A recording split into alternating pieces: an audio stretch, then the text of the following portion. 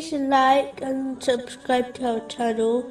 Leave your questions and feedback in the comments section. Enjoy the video. The next divine name is Al-Aziz, which means the Almighty. Allah, the Exalted, is the one who overpowers all things, who, in reality, is the only one who possesses power and might. Anyone else who possesses strength only does so because Allah, the Exalted, granted it to them. There is no atom in this world or the next that can escape the power and authority of Allah, the Exalted.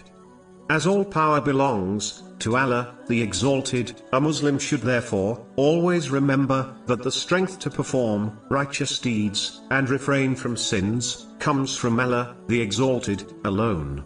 This will remove any chance of pride creeping into their heart, an atom of which is enough to take them to hell. This is confirmed in a narration found in Sahih Muslim, number 266.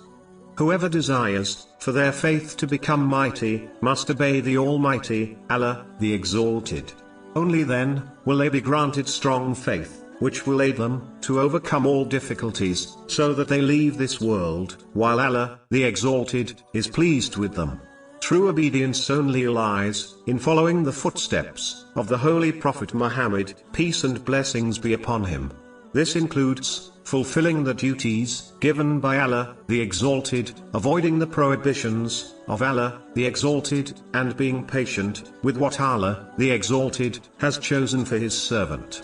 Chapter 3, verse 31. قُلْ إِن كُنتُمْ تُحِبُّونَ اللَّهَ فَاتَّبِعُونِي يُحْبِبْكُمُ اللَّهُ وَيَغْفِرْ لَكُمْ ذُنُوبَكُمْ. Say, O Muhammad, if you should love Allah, then follow me, so Allah will love you and forgive you your sins. Truly knowing Allah, the Exalted, is Almighty, should prevent a Muslim from sinning. As they should know, there is no way to escape the might of Allah, the Exalted.